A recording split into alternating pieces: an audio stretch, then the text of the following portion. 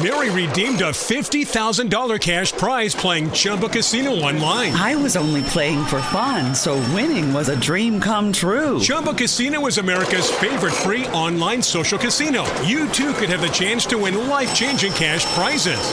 Absolutely anybody could be like Mary. Be like Mary. Log on to ChumbaCasino.com and play for free now. No purchase necessary. Void where prohibited by law. 18 plus terms and conditions apply. See website for details. The voice in the preceding commercial was not the actual voice of the winner. Bedtime Stories on 1707 Radio.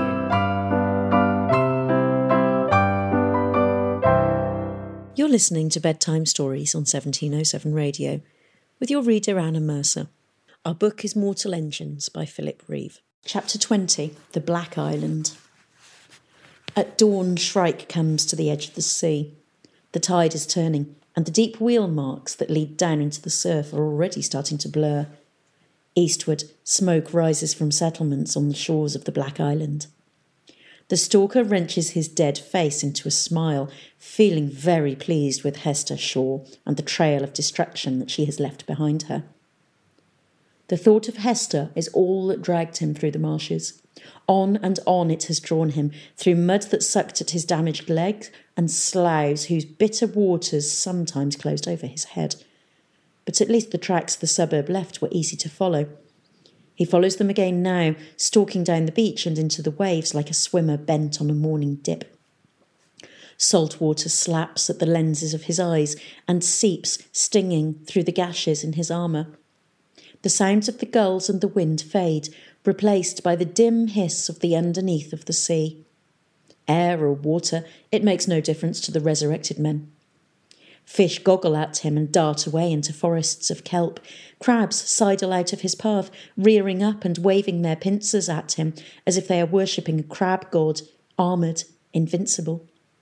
He ploughs on, following the water scent of oil and axle grease that will lead him to Tunbridge Wheels. A few miles from the inlet where they had come ashore, Chrysler Peavy paused at the top of a steep rise and waited for the others to catch up. They came slowly, first Tom and Hester, then Ames with his map, finally Mags and Mungo bent under the weight of their guns.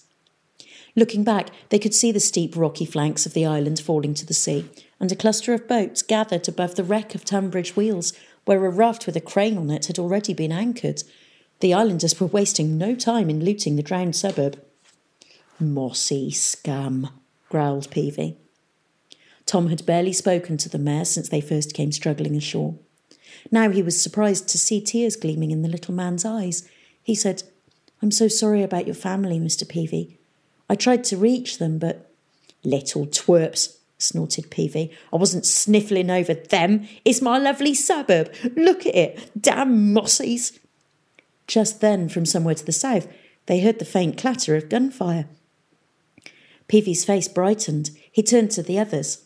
"Hear that? Some of the lads must have got ashore. There'll be more than a match for them mossies. We'll link up with them. We'll capture Airhaven yet, keep a few of its people alive to repair it, kill the rest and fly back to the mainland rich. Drop out of the sky on a few fat towns before word gets round that Airhaven's gone pirate. Catch ourselves a city, maybe." He set off again, hauling himself up from boulder to boulder, with the monkey riding on his hunched shoulders. The others followed behind. Mags and Mungo seemed dazed by the loss of Tunbridge Wheels, and not convinced by Peavy's latest plan. They kept exchanging glances and muttering together when their mare was out of earshot. But they were in strange country, and Tom didn't think they had the nerve to move against Peavy, not yet. As for Mr. Ames, he had never set foot on the bare earth before. "It's horrible," he grumbled. "So difficult to walk on. All this grass. There may be wild animals or snakes. I can quite see why our ancestors decided to stop living on the ground." Tom knew exactly how he felt. To north and south of them, the steep side of the Black Island stretched away, and above them, the slope climbed almost vertically to dark crags which moaned with ghostly voices as the wind blew around them. Some of the higher pinnacles of rock had been sculpted into such wild shapes that from the beach they had looked like fortresses, and Peavy had led his party on a long detour to avoid them before he realised they were only stones. "It's lovely," sighed Hester, limping along at Tom's side. She was smiling to herself, which he had never seen her do, and whistling a little tune through her teeth. "What are you so happy about?" he asked. "We're going to Airhaven, aren't we?" she replied in a whisper. "It's layered up ahead somewhere, and Peavy's little gang will never take it, not with Mossies and the Airhaven people ranged against them. They'll be killed, and we'll find a ship to take us north to London. Anna Fang's there, remember? She might help us again." "Oh, her," said Tom angrily. "Didn't you hear what Peavy said? She's a League spy." "I thought so," admitted Hester. "I mean, all those questions she kept asking us about London and Valentine." "You should have told me," he protested. "I might have revealed an important secret." "Why would I care?" asked Hester. "And since when have apprentice historians known any important secrets? Anyway, I thought you realised she was a spy." "She didn't look like one." "Well, spies don't, generally. You can't expect them to wear a big sandwich board with spy on it or a special spying hat." She was in a strange, jokey mood, and Tom wondered if it was because these dismal steeps reminded her of her girlhood on that other island. Suddenly she touched his arm and said, "Poor Tom, you're learning what Valentine taught me all those years ago. You can't trust anybody." said Tom. "Oh, I don't mean you," she added hurriedly.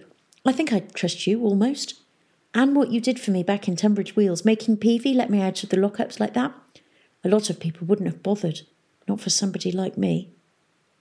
Tom looked round at her and saw more clearly than ever the kind, shy Hester peeping from behind the grim mask. He smiled at her with such warmth that she blushed. At least, her strange face turned red in patches and her scar went purple. And Peavy looked back at them and hollered, "Come on, you two lovebirds! Stop whispering sweet nothings and march!"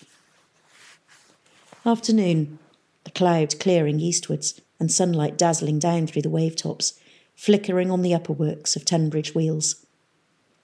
Shrike moves through the suburbs' streets with his head swinging slowly from side to side. Bodies drift in the flooded rooms, like cold tea bags left too long in the pot. Small fish dart in and out of a pirate's mouth. A girl's hair coils on the current. Dark keels of salvage boats move overhead. He waits hidden in the shadows, while 3 naked boys come diving down, flying past him with urgent motions of their arms and legs and leaving trails of silver bubbles.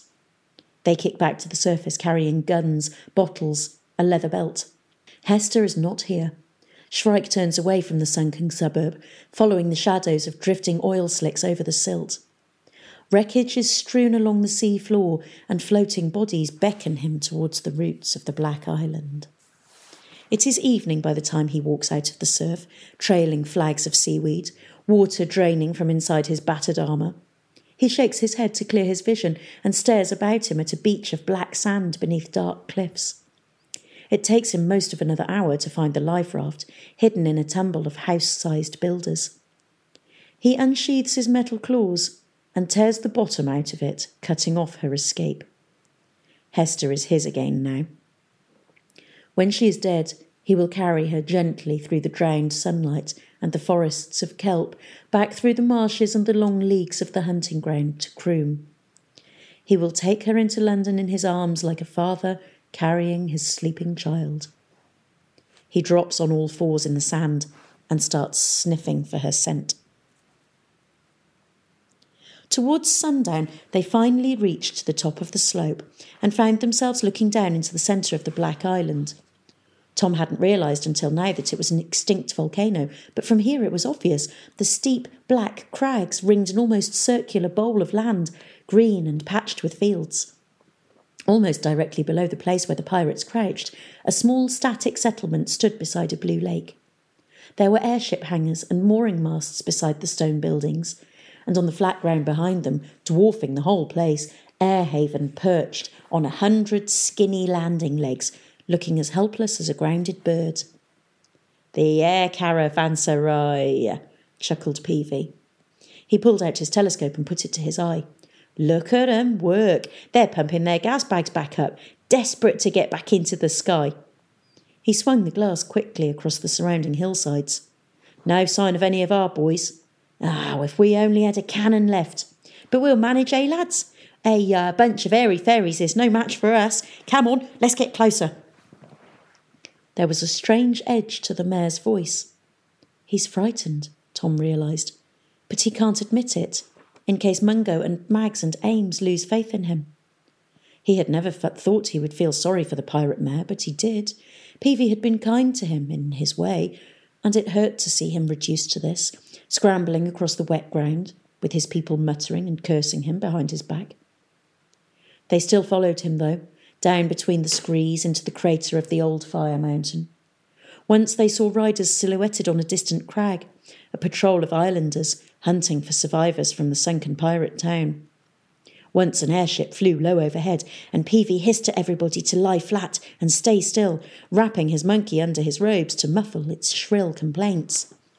The airship circled, but by that time the sun had gone down, and the pilot did not see the figures who cowered in the twilight below him like mice hiding from an owl. He flew back down to land at the caravanserai as a fat moon heaved itself over the eastern crags. Tom gave a sharp sob of relief and scrambled up.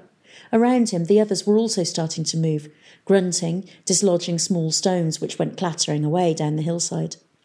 He could see people hurrying about with lanterns and torches in the streets of the air caravanserai, and lamplit windows that made him think how wonderful it would be to be warm and safe indoors. Airhaven was bright with electric lights, and the wind brought the distant sounds of shouted orders, music, cheering. "For Pete's sake," hissed Mungo, "we're too late, it's leaving."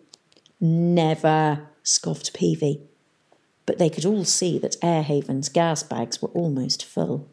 A few minutes later, the growl of the engines came rumbling up the slope, rising and falling as the wind gusted. The flying town was straining upwards, its crab-like legs folding back into place underneath it. "No!" shouted Peavy. Then he was running downhill, scrambling and tumbling, down clattering spills of scree towards the flat boggy land in the crater floor. And as he ran, they heard him screaming, "Come back! You're my catch! I sank my town for you!" Mungo and Mags and Ames set off after him, with Hesta and Tom behind. At the foot of the slope, the ground grew soft and squashy underfoot, and pools of water reflected the moon and the lights of the rising town. "Come back!" they could hear Peavy shouting somewhere ahead of them. "Come back!" And then, "Ah! Oh! Help!" They screamed towards the sound of his voice and the harsh screams of the monkey, and all came to a halt together at the edge of a deep patch of bog. Peavy was already up to his waist in it. The monkey perched on top of his head like a sailor on a foundering ship, grinning with fear. "Give me a hand, boys," the mayor pleaded. "Help me, we can still get it. It's only testing its lifting engines. It'll come down again." The pirates watched him silently. They knew they had no chance of taking the flying town, and that his shouts had probably warned the islanders of their presence. "We've got to help him," whispered Tom, starting forward, but Hesta held him back. "Too late," she said. Peavy was sinking deeper, the weight of his chain of office pulling him down. He sputtered as the black mud swilled into his mouth. "Come on, lads! Mags!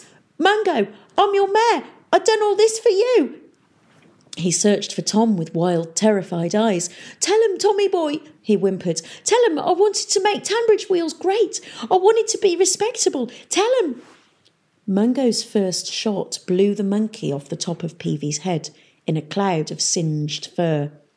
The second and third went through his chest. He bowed his head, and the mud gulped him down with soft farting noises. The pirates turned to look at Tom. "We probably wouldn't be here if it weren't for you," muttered Mungo. "If you hadn't have gone filling the chief's head up with all them ideas about manners and cities and stuff," agreed Mags. "Different forks for every course, and no talking with your mouth full," sneered Ames. Tom started to back away. To his surprise, Hesta stepped quickly between him and the pirates. "It's not Tom's fault," she said. "And you're no use to us neither," Mungo growled. "Neither of you is. We're pirates. We don't need no lessons in etiquette." And we don't need no lame Scarface girl to hold us up." He raised his gun, and Mags followed suit. Even Mr. Ames pulled out a little revolver. And a voice out of the darkness said, "They're mine." Chapter 21. In the Engineerium. London was climbing towards a high plateau where the town-torn earth was dusted with thin layers of snow. Far behind it, but not nearly far enough, rolled Panzerstadt Bayreuth, no longer just a threatening blur on the horizon, but a huge dark mass of tracks and tiers, the gold filigree work of its ornate top deck clearly visible above the smoke of factories and engines. Londoners crowded onto the aft observation platforms and watched in silence as the gap between the two cities slowly narrowed.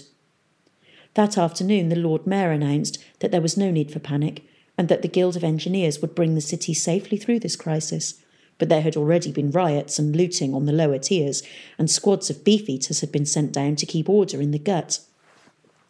"Old Croom doesn't know what he's talking about," muttered one of the men on duty at the Quirk Circus elevator station that evening.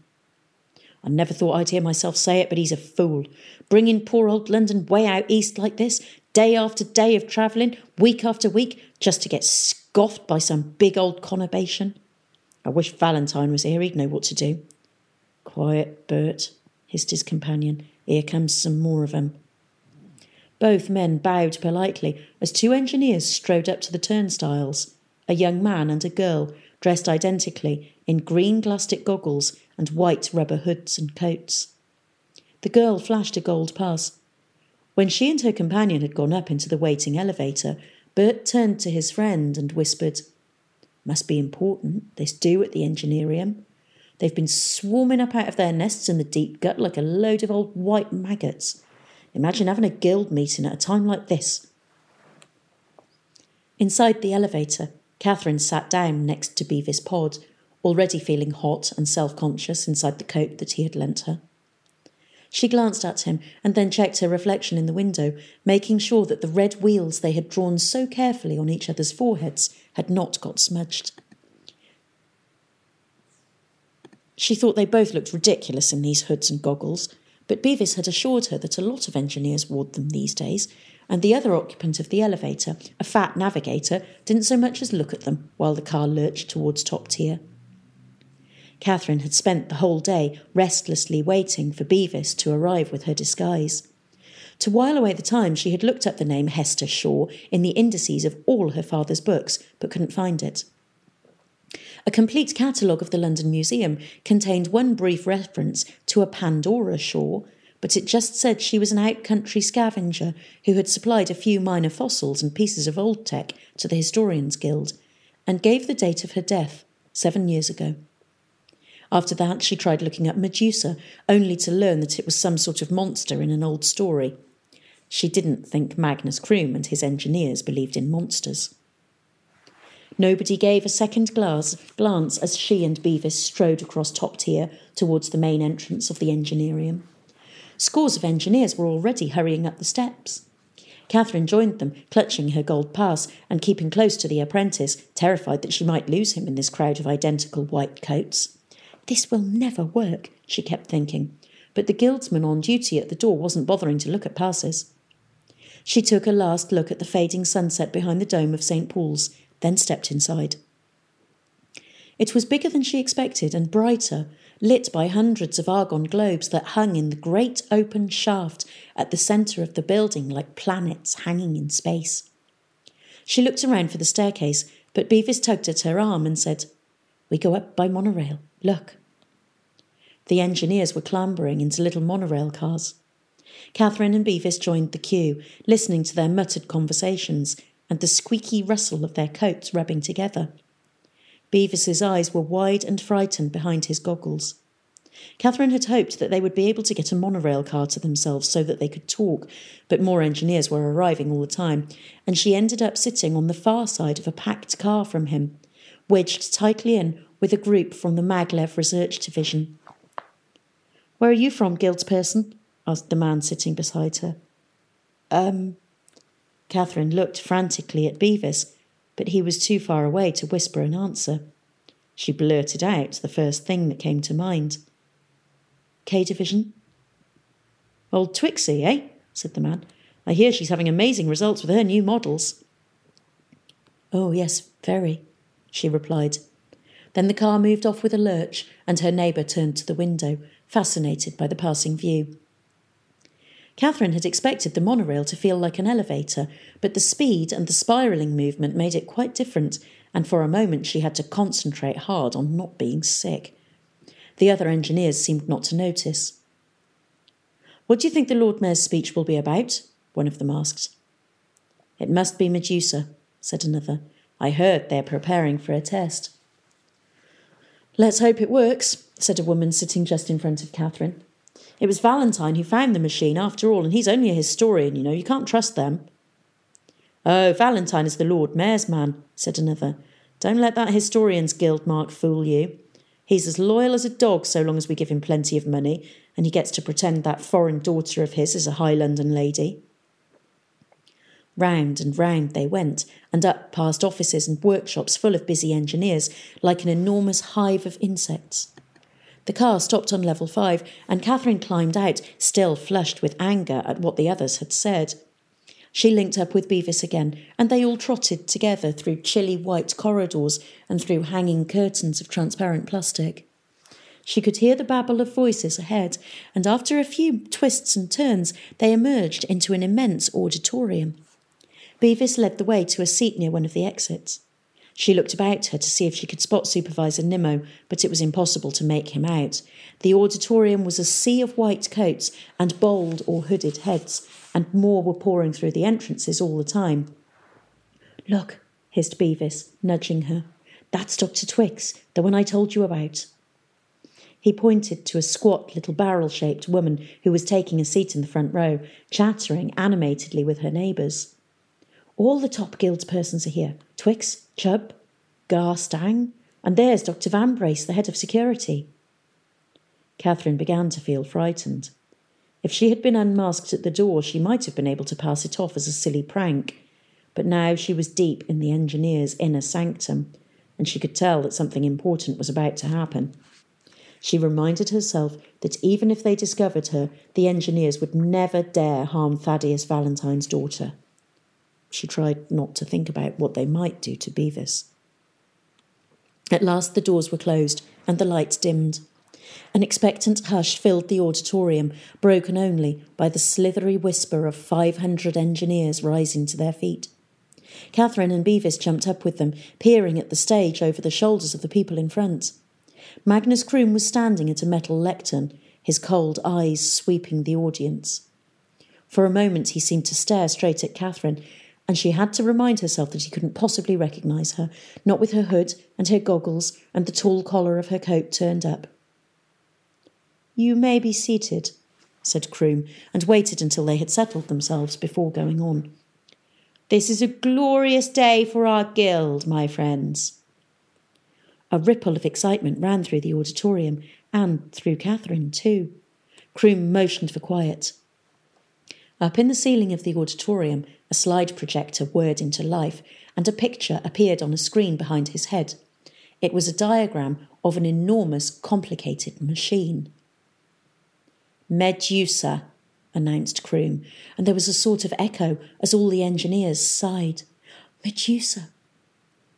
As some of you already know, he went on, Medusa is an experimental energy weapon from the 60 Minutes War. We have known about it for some time. In fact, ever since Valentine found these documents on his trip to America 20 years ago. The projector screen was flickering with faded diagrams and spidery writing. Father never told me that, Catherine thought. Of course, these fragmentary plans were not enough to let us reconstruct Medusa, Kroom was saying. But 7 years ago, thanks again to Valentine, we acquired a remarkable piece of old tech taken from a long-lost military site in the American desert. It is perhaps the best preserved ancient computer core ever discovered, and it is more than that. It is the brain of Medusa, the artificial intelligence that once powered this remarkable machine. Thanks to the hard work of Dr. Splay and his comrades in B Division, we have at last been able to restore it to working order. Guildspersons, the days when London had to run and hide from other hungry cities are at an end. With Medusa at our command, we will be able to reduce any one of them to ashes in the blink of an eye. The engineers applauded wildly, and Beavis Pod nudged at Catherine to join in, but her hands seemed to have become frozen to the metal armrests of her seat. She felt giddy with shock. She remembered everything she had heard about the 60-minute war and how the ancients' terrible thunder weapons had blasted their static cities and poisoned the earth and sky. Father would never have helped the engineers to recreate such a terrible thing. Nor will we have to go chasing after scraps like Salt Hook, Croom continued. In another week, London will be within range of Batmunk Gomper, the shield wall. For 1,000 years, the Anti-Traction League has cowered behind it, holding out against the tide of history. Medusa will destroy it at a single stroke.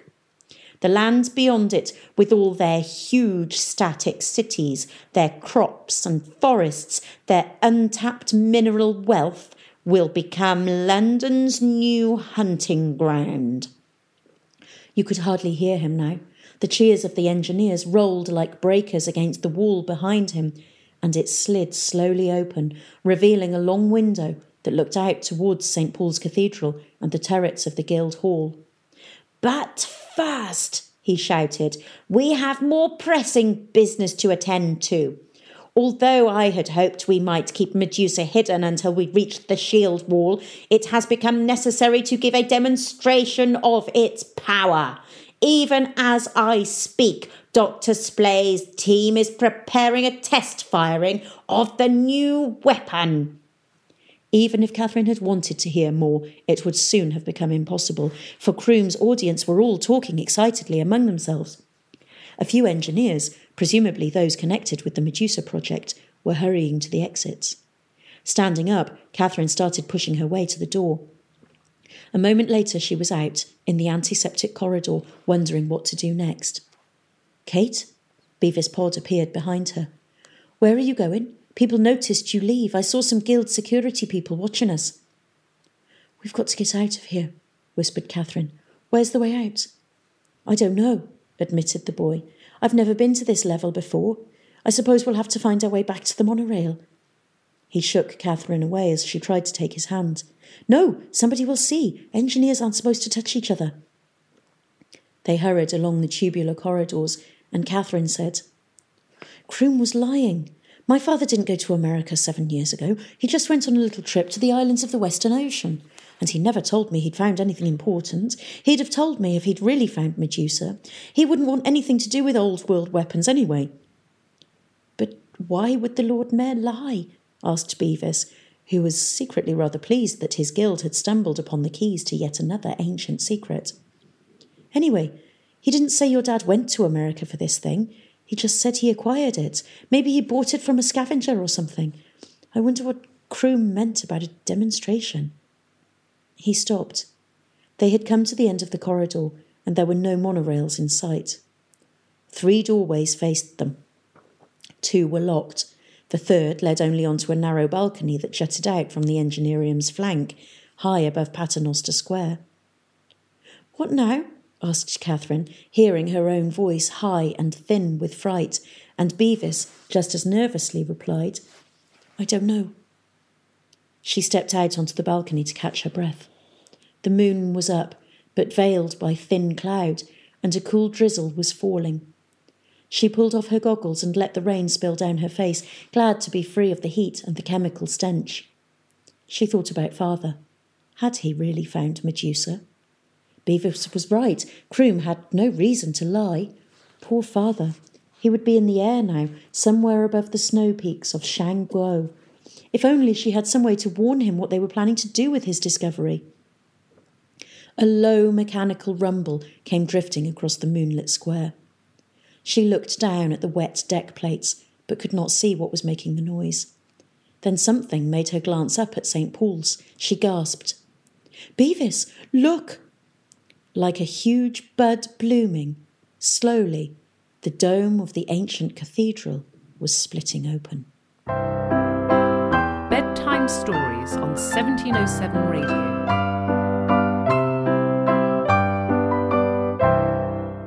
Mary redeemed a $50,000 cash prize playing Chumba Casino online. I was only playing for fun, so winning was a dream come true. Chumba Casino is America's favorite free online social casino. You too could have the chance to win life-changing cash prizes. Absolutely anybody could be like Mary. Be like Mary. Log on to ChumbaCasino.com and play for free now. No purchase necessary. Void where prohibited by law. 18 plus terms and conditions apply. See website for details. The voice in the preceding commercial was not the actual voice of the winner.